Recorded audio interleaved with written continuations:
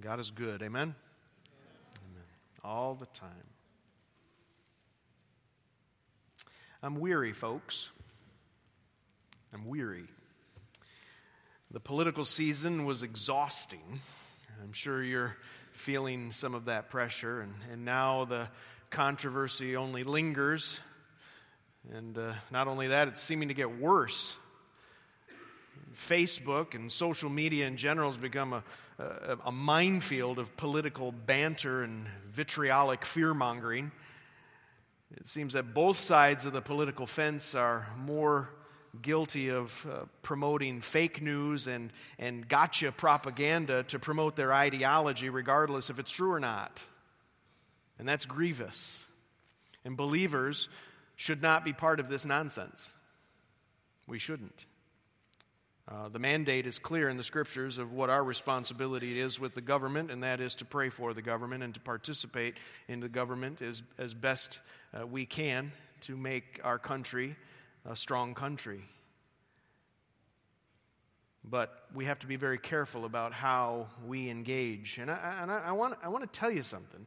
It is interesting that Solomon's words are just as true today as they were thousands of years ago. There's nothing new under the sun. In a passage that we're dealing with this morning, and we've been working through the Gospel of John, and we went through John 7, and we saw the challenge in John 7 and the whole idea of the Feast of Booths and how Jesus came in 4 days late and preached. He cried out in the temple and all of that. And so now we come into this very interesting vignette, this very interesting story in the midst of this that I think it's worth our time looking at. And there's some gotcha propaganda that the scribes and Pharisees are pushing to catch their enemy. Their enemy being Jesus in a theological trap, if you will. But I have to tell you, Jesus' response is as good as they get, and we can learn much from him. And his response does more than put this group of people in their place. It shows them their own heart and how desperately they need him in his life. And so this leads to the main idea that I want to give you this morning. Others' sin may seem significant until we see our own. Others' sin may seem very significant until we see our own. Now we're dealing with, just to be honest with you, we're dealing with a very controversial passage of Scripture this morning. Controversial in the sense of its placement in John and whether or not it is truly Scripture or not. And I would encourage you to study this issue through for yourself, to see what conclusion you come to. Some of the earliest manuscripts, the earliest Greek manuscripts, do not contain this particular passage from 7, verse 53 to chapter 8, verse 11. And if you look in some of your Bibles, you'll notice a footnote that makes mention of that. And so I bring that to your attention not to cause you to doubt the veracity of the Word of God, but in fact encourage you in the fact that the Word of God is in fact truth. Now, I look at this passage as Scripture, as many do. In fact, Calvin thought of it as Scripture, and J.C. Ryle thought of it as Scripture, and it's kind of split right down the middle of the theologians who take both sides of this. So I'm going to take the side that says it is, because it's a wonderful passage, and I'll tell you why there's many reasons as to why I would say it, but here's a very simple one. It has very good truth in it that does not contradict the rest of the Scriptures, and therefore I think it's worth our time working through. And so I will treat it as a legitimate text of Scripture, okay? And it's worth our time to help us in our growth as believers. And there are three thoughts that I want to cover from this text this morning, and they all deal with how we view sin. First, looking for sin in others, which we're very gifted at. Number two, looking at sin in myself, which is a little more challenging.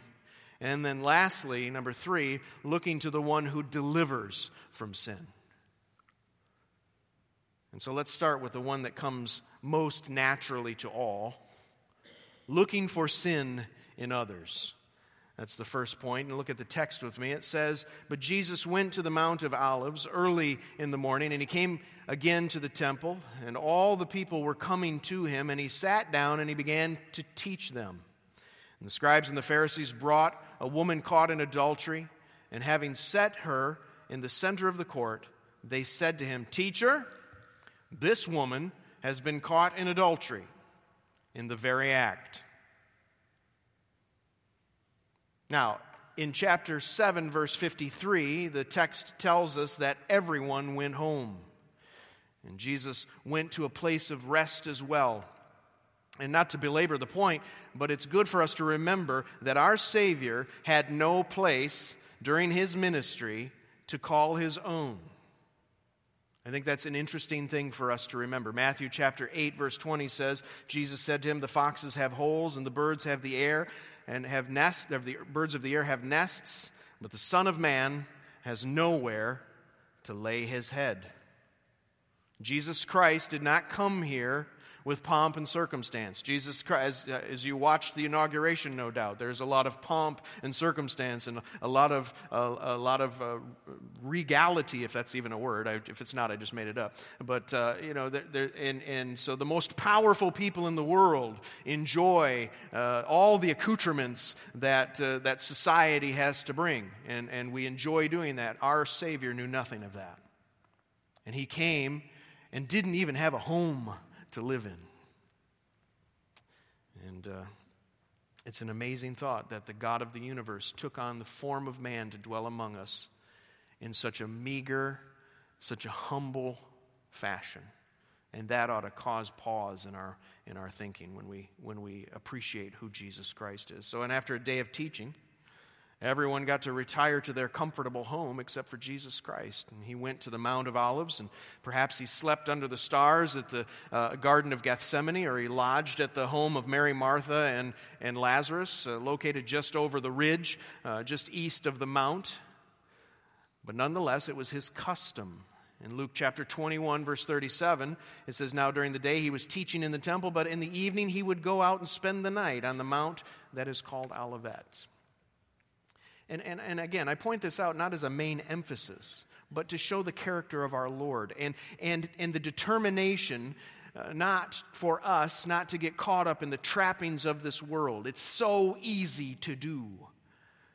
And his mindset is inspiring, and it is the polar opposite, the absolute polar opposite of his enemies that hate and continue to oppose him. We have to feel this tension in the Gospel of John. And John does a marvelous job of laying this animosity that his enemies, the Pharisees, the Sadducees, the chief priests, the scribes, all of them have against Jesus Christ. We don't want to miss that very important point. Now, when we go to verse 2, it tells us that early in the morning he came into the temple, and he yet again is drawing a crowd. Jesus is a rock star at this point. He draws a crowd. Whether they agreed with him or not, he drew a crowd because they were intrigued by him. He was wildly popular among the people. And like I said, certainly not everyone believed, and certainly there were many that doubted, and even those that were skeptical of Jesus Christ, yet he was a captivating and authoritative teacher who spoke truth boldly, yet in love. And we're wise to see how he handles himself and do our best by his grace and through the power of the Spirit to emulate that kind of interaction with people. In this particular situation, as a rabbi, he sat. That was the posture of a rabbi. He sat and he taught them. And whether this was the official 8th day of the feast was 7 days, but it turned out to ending up having 8 days. And whether this was the 8th day of the feast or not, we're not sure exactly. But I mention because on the 7th day, he did not sit to teach, interestingly enough. Rather, he stood and he cried out. All of you who are thirsty, come to me and have a drink. And it will well up within you. The ministry of the Holy Spirit will well up within you into eternal life. And you can go back and study that for yourself. Anyway, as Jesus was teaching the people in the courtyard of the temple, the scribes and the Pharisees enacted a plan that they no doubt concocted some time ago. They found a woman caught in the middle of adultery, in the act of adultery. They found her and they paraded her to the temple court and they threw her in the midst of the people being taught by Jesus Christ. Now try to put yourself in this scenario. I'm not sure if this was a spur-of-the-moment situation or if it was premeditated. I suspect it was premeditated. And if it was something premeditated and something that they indeed planned, it's kind of creepy if you think about it. Did these scribes and did these Pharisees have a task force of sorts out combing the streets, searching for this type of indiscretion? We don't know. But also, what about the man? They grabbed the woman. What about the man? Where was he? Did he just run off and he was too fast for him, or what? Why did they just grab the woman in this case? I think there's a reason for that, and I'll try to address that later.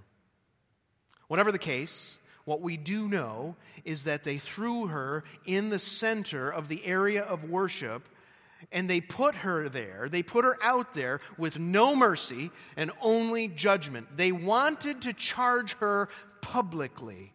And if you remember in Hosea chapter 6, verse 6, God says, I desire mercy more than I desire sacrifice and acknowledgement of God rather than burnt offerings. I rather see mercy than following the letter of the law. Their spirit, the spirit of the scribes and the spirit of the Pharisees, was full of pride. It was judgmental self-righteousness. And they were just downright mean to this woman. And I understand that she was caught in the act of adultery. But their motives were far from pure. They were not concerned with the holiness of God or the purity of the nation of their people. They weren't concerned with those things. That wasn't the reason that they were seeking out this woman to find her and to publicly bring her before them. That wasn't the point at all. They weren't concerned for God's holiness. They had a much more sinister agenda at hand. There's one reason they were looking for this sin in this woman, and that was to trap Jesus. A terrible trap. Now remember how angry these people are with Jesus. Time after time, he would best them in arguments against him. And in the last chapter, they sent, if you remember, the temple guard after him. And the temple guard went to retrieve him. And Jesus was so captivating in his speech, in his talking to the people, in his teaching. He was so captivating and engaging. They couldn't bring themselves to arrest him, which only infuriated the religious even more. He was popular with the people. And so they had to do something. The religious, the scribes, and the Pharisees had to do something that would damage his persona with the people and have him publicly denunciate the law. So either way, whether they would damage his persona with the people and how he handled this woman, or how he handled the law. And so their plan, look for a sin in another.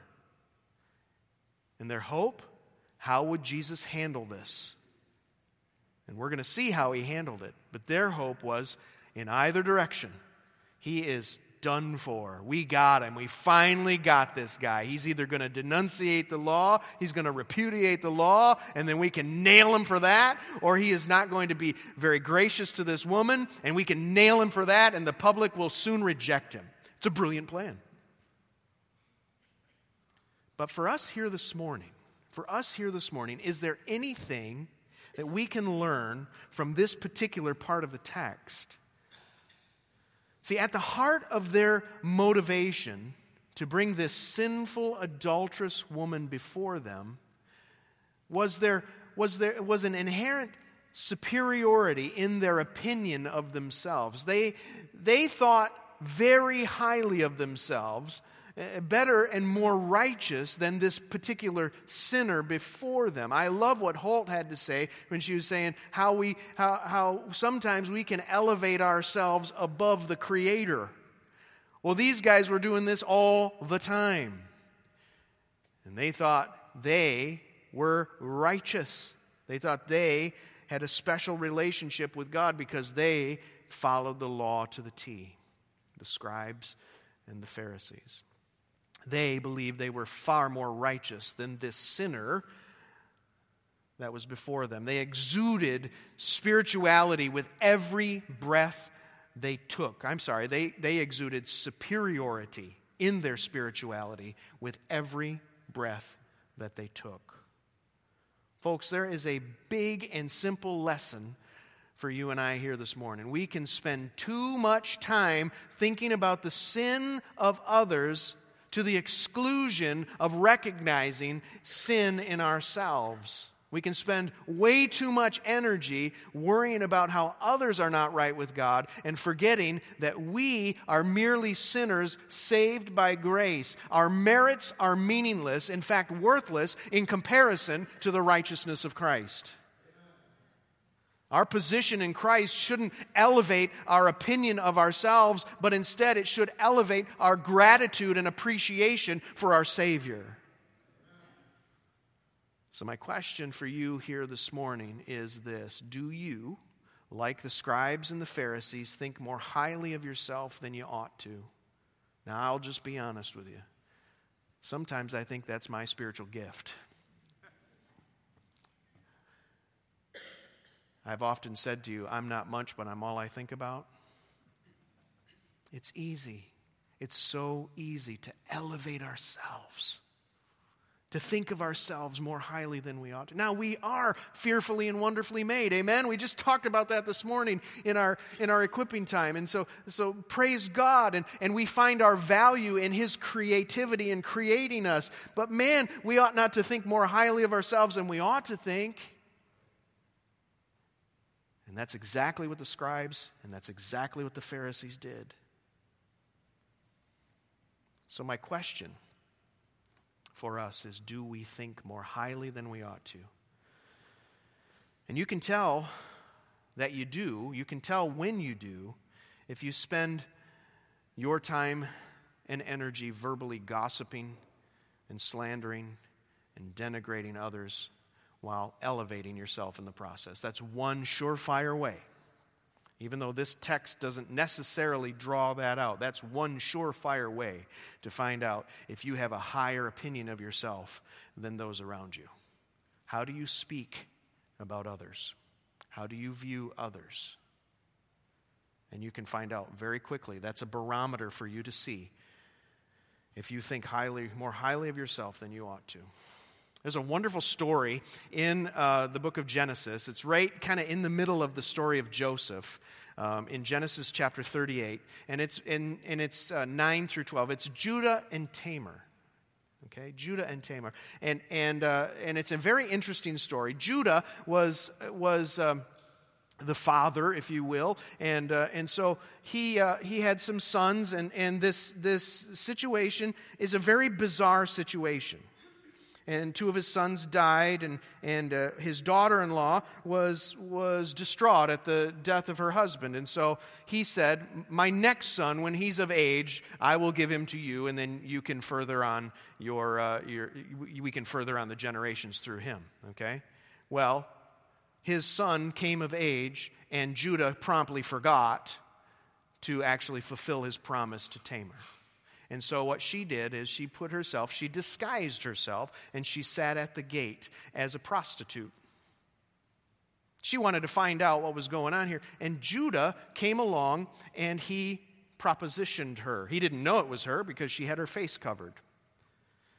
I mean, you can't make this stuff up, folks. This is the word of God here. And so in verse 14 of this chapter, it says, Tamar was aware that Shelah had grown up, but no arrangement had been made for her to come and to marry him. So she changed out of her widow's clothing and covered herself with a veil to disguise herself. And then she sat beside the road at the entrance of the village of Enam, which is on the road to Timnah. Judah noticed her and thought she was a prostitute, and since she had covered her face, so he stopped and propositioned her. "Let me have sex with you," he said, not realizing that it was his own daughter-in-law. And she said, so he said, "How much will you pay to have sex with me?" Tamar asked. "And I'll send you a young goat from my flock," Judah promised. "But what will you give me to guarantee that you will send the goat?" she asked.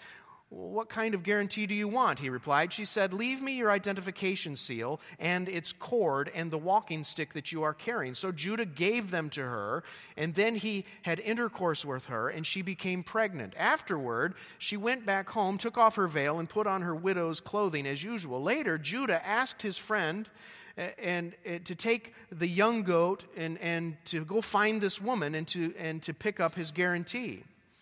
But Hira couldn't find her, so he asked the men who lived there, "Where can I find this shrine prostitute who was sitting beside the road at the entrance of Enam?" He said, "We never had a shrine prostitute here. What are you talking about?" So Hira returned to Judah and told him, "I couldn't find her anywhere." And so he said, "Well, I let her keep the things that I gave her. I sent the young goat as we agreed, but you couldn't find her. We'd be the laughing stock of the village if you went back again to look for her." Well, about 3 months later, Judah was told about Tamar, and it was told that she was pregnant. "Bring her out," Judah said. "Bring her out and let her be burned," Judah demanded. But as they were taking her out to kill her, she sent this message to her father-in-law: "The man who owns these things made me pregnant. Look closely. Whose seal and cord and walking stick are these?" Whoops. Judah recognized them immediately and said, "She is more righteous than I am, because I didn't arrange for her to marry my son Shelah."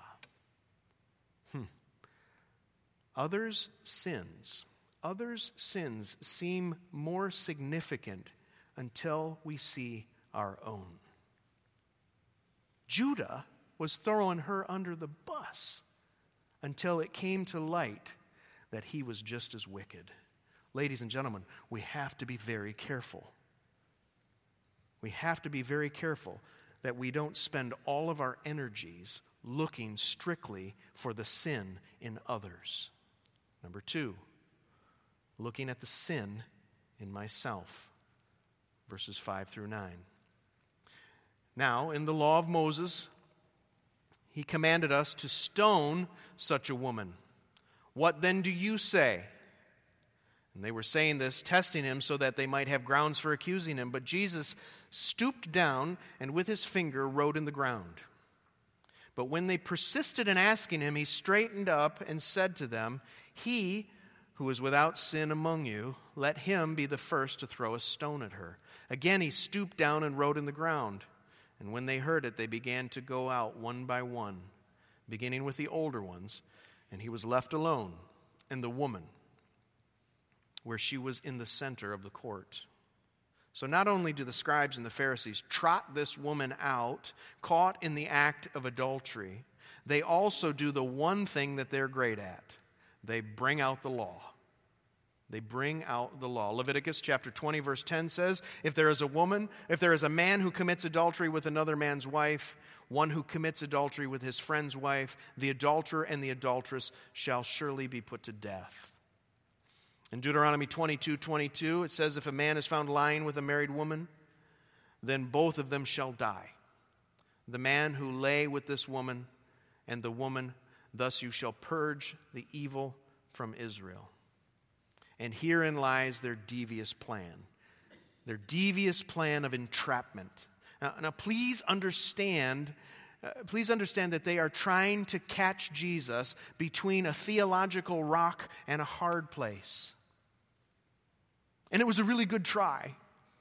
Seriously, you see, if they could get him to condemn her to the stoning death that she deserved, and she did deserve it according to the law, there's no question about that. But if they could get him to condemn her to the stoning death that she did deserve, there would be two serious and detrimental impacts. First, they were hoping that if he did condemn her, the crowd would be disillusioned with him because he was a compassionate man. He went around doing good. He healed people. There was a time in Jesus' ministry where if you were sick and you got to him, he would heal you. He was a compassionate person. And they were hoping to wipe that all away and make him look mean and judgmental. So that was one thing. They wanted to reduce the popularity of Jesus with the crowd. Second, and more importantly, if he did condemn her to death by stoning, he would be in trouble with Rome, because the Jews under Roman authority were not allowed to instigate capital punishment. If you remember in John 18:31, later on in the story of Jesus, so Pilate said to them, "Take him yourself and judge him according to your law." The Jews said to him, "We are not permitted to put anyone to death." So if they could get Jesus to condemn her, and as a rabbi recommend that she would be stoned to death, they could bring that to the Romans and say, "See, this guy's against you." Brilliant. They're brilliant. On the other hand, if Jesus would have left her out, if Jesus would have let her off the hook, if you will, without judgment against her, he would have been justly accused of going against the law of God, and they would have been able to reject him as a credible rabbi. So this is a very well thought out plan. So either way, Jesus he's toast. He's done. Augustine said this. He said, "They said in themselves, 'Let us put before him a woman caught in adultery. Let us ask what is ordered in the law concerning her. If he shall bid stone her, he will not have the repute or the reputation of gentleness. If he gives sentence to let her go, he will not keep righteousness.'" In other words, keep the law. So at last, they got him. They got him right where they want him. So what does Jesus do? He bends down and he starts drawing in the dirt. It's odd. He doesn't draw, actually. He's writing. What Jesus wrote is anybody's guess. And many people over the years have conjectured. Perhaps he's writing some scripture. Maybe he's writing the seventh commandment along with Leviticus 20:10 and Deuteronomy 22:22, the seventh commandment being, do not commit adultery. Or maybe he's writing out Numbers chapter 5, verse 17 that says a very strange thing in Numbers. If you want to prove that somebody is an adulteress, I'll read it for you. It's very strange, and I would encourage you to read it. It says, "And the priest shall take holy water in an earthen vessel, and then he shall take some of the dust that is on the floor of the tabernacle and put it into the water. And if she is guilty of adultery, her belly will swell and her thigh will reduce." Interesting. I don't understand all that, but that's what he says. And maybe he's writing that out in there. Or in Jeremiah 17:13, maybe he was writing this, "O Lord, the hope of Israel, all who forsake you will be put to shame. Those who turn away on earth will be written down because they have forsaken the fountain of the living water, even the Lord." What a beautiful thing that he might have been writing. And the irony that he's actually writing that in the earth. Or he was writing nothing of significance at all. We don't know. But they wouldn't stop, according to the text, they wouldn't stop pressing the issue. And so, as he's writing, he finally responds verbally. And I must tell you, I wish I were there for that one. I wish I were there to hear him and then to see their faces. Jesus is, as usual, nothing short of brilliant. In one short, inspired sentence, Jesus got to the heart of the matter. J.C. Ryle says this. He says, "It neither condemned nor justified the adulteress, and yet showed our Lord's reverence for the law of Moses." Bam! I mean, he just nailed it perfectly. Right bullseye. He couldn't have answered it more brilliantly. And most importantly, with this one statement, with this one inspired sentence, he got to their heart. And they saw what they didn't anticipate seeing, nor did they want to see. And you know what that is? He who is without sin among you, let him first to throw a stone at her. After he uttered those words, he bent back down. He bent back down and began writing in the dirt again. He leveled a truth bomb so powerful it stopped all of them, the scribes and the Pharisees, in their tracks, from the oldest to the youngest. They started to leave, from the oldest to the youngest. They left until it was Jesus and her and the crowd. But why? Why would they all leave? Well, yes, certainly Jesus' challenge that he laid forth, that truth bomb that he dropped on them, cut to their sinful condition. There's no question about that. But why did they? But did they leave as a result of shame? Did they feel bad? Perhaps. There's no doubt that some of them felt bad, I'm sure. And there's no doubt that there was a double standard in this culture. In fact, some people are very clear in suggesting that those men, some commentators said that those men were probably guilty, not just of general sin, but guilty of adultery themselves. So that very well may be part of it. J.C. Ryle says this. These men were adulterers at heart. Ryle says this: "Many think that when our Lord said, 'He that is without sin,' he meant the expression to be taken in a general sense. I cannot hold this view," Ryle says. "It would involve the awkward conclusion that no one could be a judge at all or punish a criminal because no one is altogether and absolutely without sin. I am decidedly of the opinion that our Lord referred to sin against the seventh commandment in particular. There's too much reason to think that such sin was very common among the Jews in our Lord's time. The expression 'an adulterous generation' is full of meaning. He called them an adulterous generation. And shame and the realization of their hypocrisy, I would like to think that was in part some of the reason, some of their decision to go away. But unfortunately, it seems shame is less of a motivator here. They had just suffered another humiliating defeat.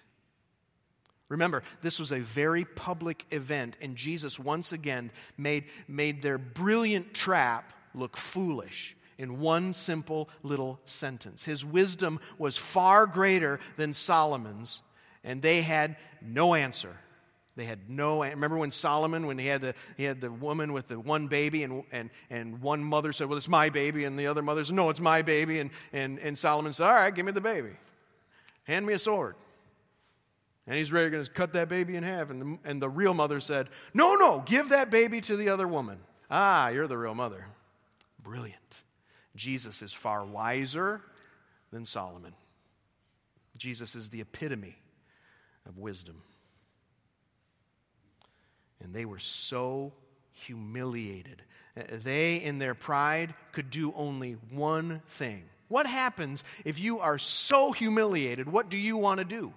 If you are publicly disgraced, what do you want to do? You want to get out of there. You want to turn tail and run. So, is there some shame involved? Perhaps. But I think this was more about their wicked heart. And they had been bested by the best. And when the younger saw the older leave, because you know the young guys, they're always ready to fight, right? Am I right? The young guys want to fight. But when they see the older guys who are more wise start to leave, they're like, oh man, there ain't no fight here. And they all leave. And they leave Jesus and this young woman in the center of the court. Listen. History proved out that this humiliation, among many others, the group that was around them, that Jesus afflicted on the religious elite, only fueled their fire to have him destroyed. This was yet another time that just put more fuel in that fire that motivated them to want him dead. And they left because the only other choice they had would be to repent and admit he was right. And not one of them, to a man, stayed to do that. Listen, I hope you see the application here. Jesus, the personification of wisdom, the personification of truth, confronts sin. He points it out simply and clearly. The question for us this morning is, how do we respond? When someone points out sin in your life, how do you respond? Are you defensive? Do you become angry? Do you get frustrated with the person and then proceed to point out their sin and as some sort of lame red herring argument to get them off your back? Is that how you handle it?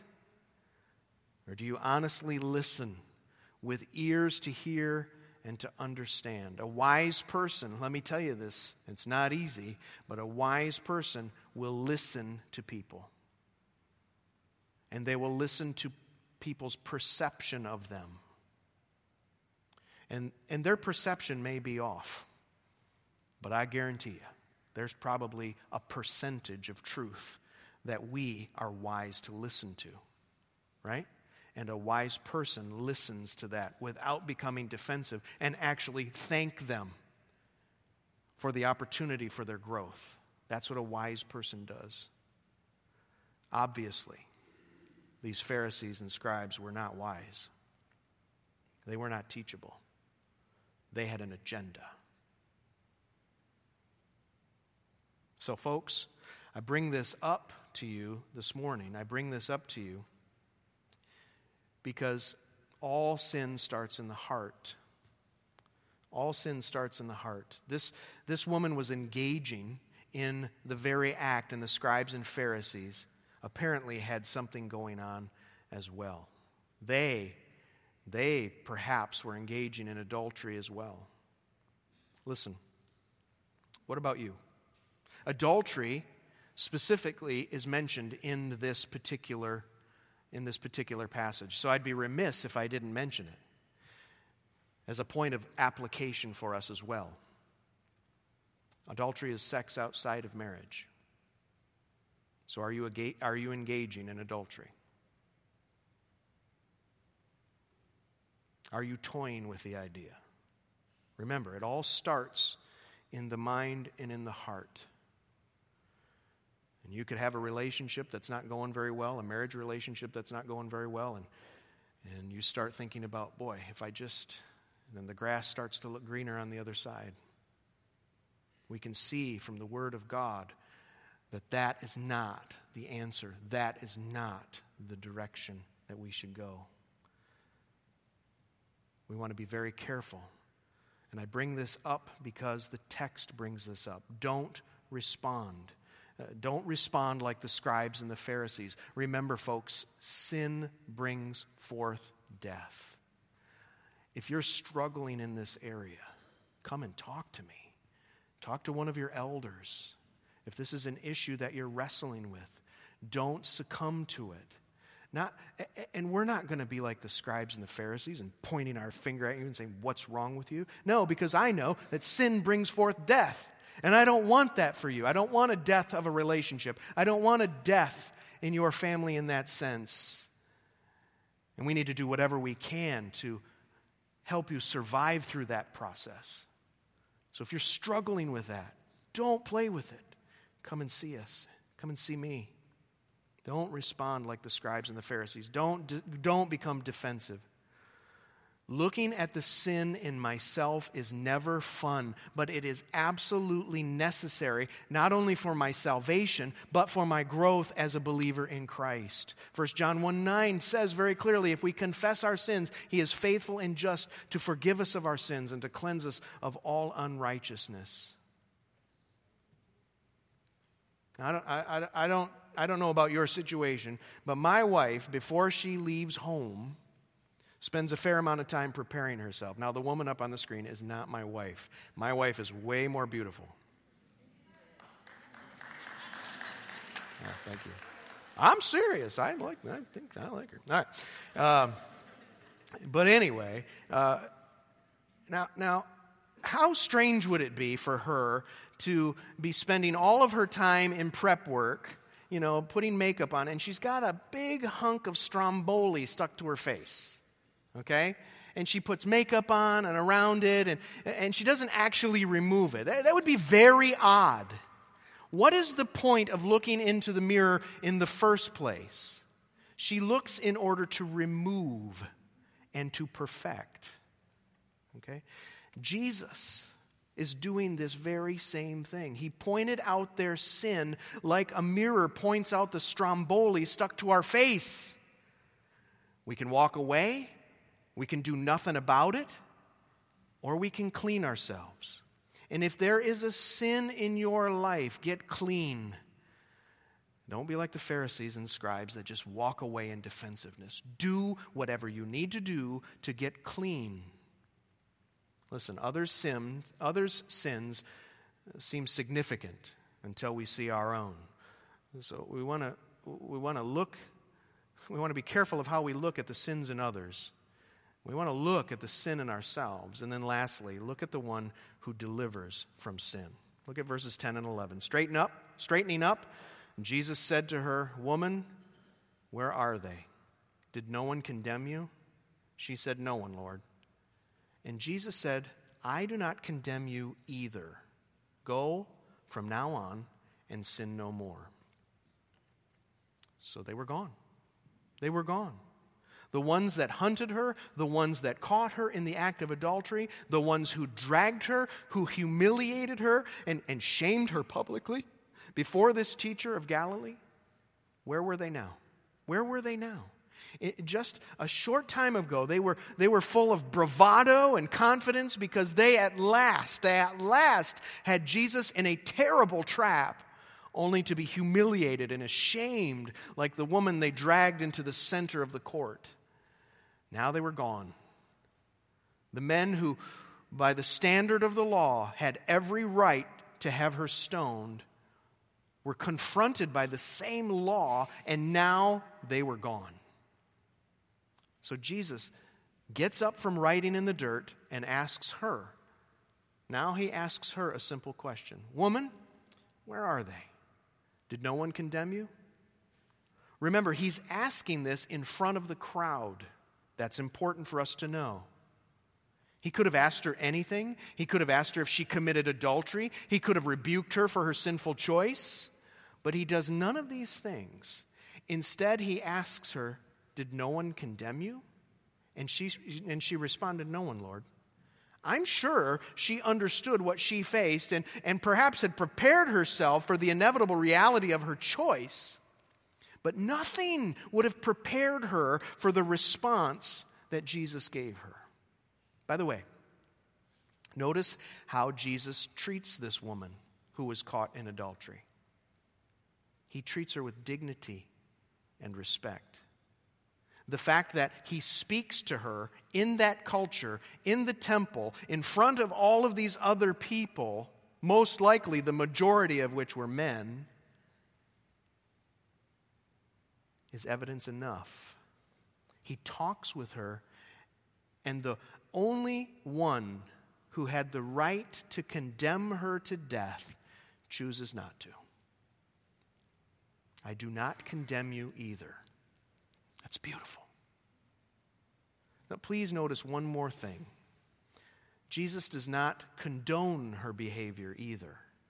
He does not say what she has done is no big deal. Sin is a big deal because sin brings forth death. No, he commands her to leave this life of sin. Leave this life of sin. Augustine says this, "How, Lord, dost thou then favor sin? Not so, assuredly." In other words, are you looking favorably upon sin? No way. Mark what he says, Augustine says. "Go henceforth, sin no more. You see then that the Lord condemned, but he condemned the sin, not a person. For were he a favor of sin, were he for sin, he would say, 'Neither I will condemn thee. Go live as thou will.'" Right? He doesn't say that. He doesn't say, "Hey, just go ahead and live however you want to live. It doesn't matter." It matters greatly. And his counsel to her is to take heed to that and sin no more. And she, like the scribes and the Pharisees, had a choice to follow his command and be delivered or to do things her way. And I don't know how she ended up. But she has the same choice that the scribes and the Pharisees had. And listen, you have the same choice as well. You have the choice to stay in your sin or to choose this day whom you will serve. Jesus did not come into the world to condemn the world. Jesus did not condemn this woman in adultery. In fact, condemnation, as we see in John 3:17, was not his goal. For God did not send his Son into the world to condemn the world, but in order that the world might be saved through him. He came to save. Salvation is offered to a world who is condemned already. And that's what verse 18 says. "Whoever believes in him is not condemned, but whoever does not believe is condemned already because he has not believed in the name of the only Son of God." The only hope for this woman to sin no more is to put her trust in Jesus Christ, the one who never sinned in the first place. This, ladies and gentlemen, is the crux of the gospel.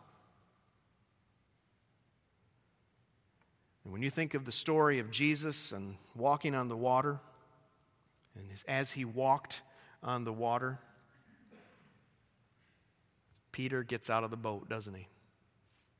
And we give Peter a hard time about this, that he started sinking. But he got out of the boat. We've got to give him credit for that. Nobody else got out of the boat. And at first he takes a few steps, but quickly he begins to sink into the water until he fixes his eyes upon Jesus and looks to him as his only hope for deliverance. And that's exactly what Jesus does. That's exactly what Jesus does. He delivers. So I ask you this morning, who are you looking for? Who are you looking to for your deliverance? Listen, this is a challenging story, but it's a story that we need to review nonetheless. Because others' sins seem significant until we see our own. And until we see our own, we cannot be ripe for the gospel, and we cannot be ripe for continued growth in Jesus Christ. We have to know where we stand, that we have offended God. Over and over again, we have offended him by breaking his law. And yet he graciously delivers us from our eternal debt in hell because of the sin that God, or because of Jesus Christ and what God has done through him, his shed blood on the cross. As he hung on the cross, he paid for that sin that you and I so engaged in over the course of our lives, and paid the sin debt that we owe for all of eternity. Listen, we need to be careful about looking at others' sin. We need to be careful to look at our own sin. And we need to especially be careful to look at the one who delivers us from sin. So regardless of who you identify with in this amazing story, I hope you walk away with a deeper appreciation and admiration for Jesus Christ. And also remember this: until you consistently come to terms with your own sin, You will not have the grace to deal with the sin in others. Father, thank you. Thank you for this truth. Thank you for this word. Lord, help us. Help us to be the kind of people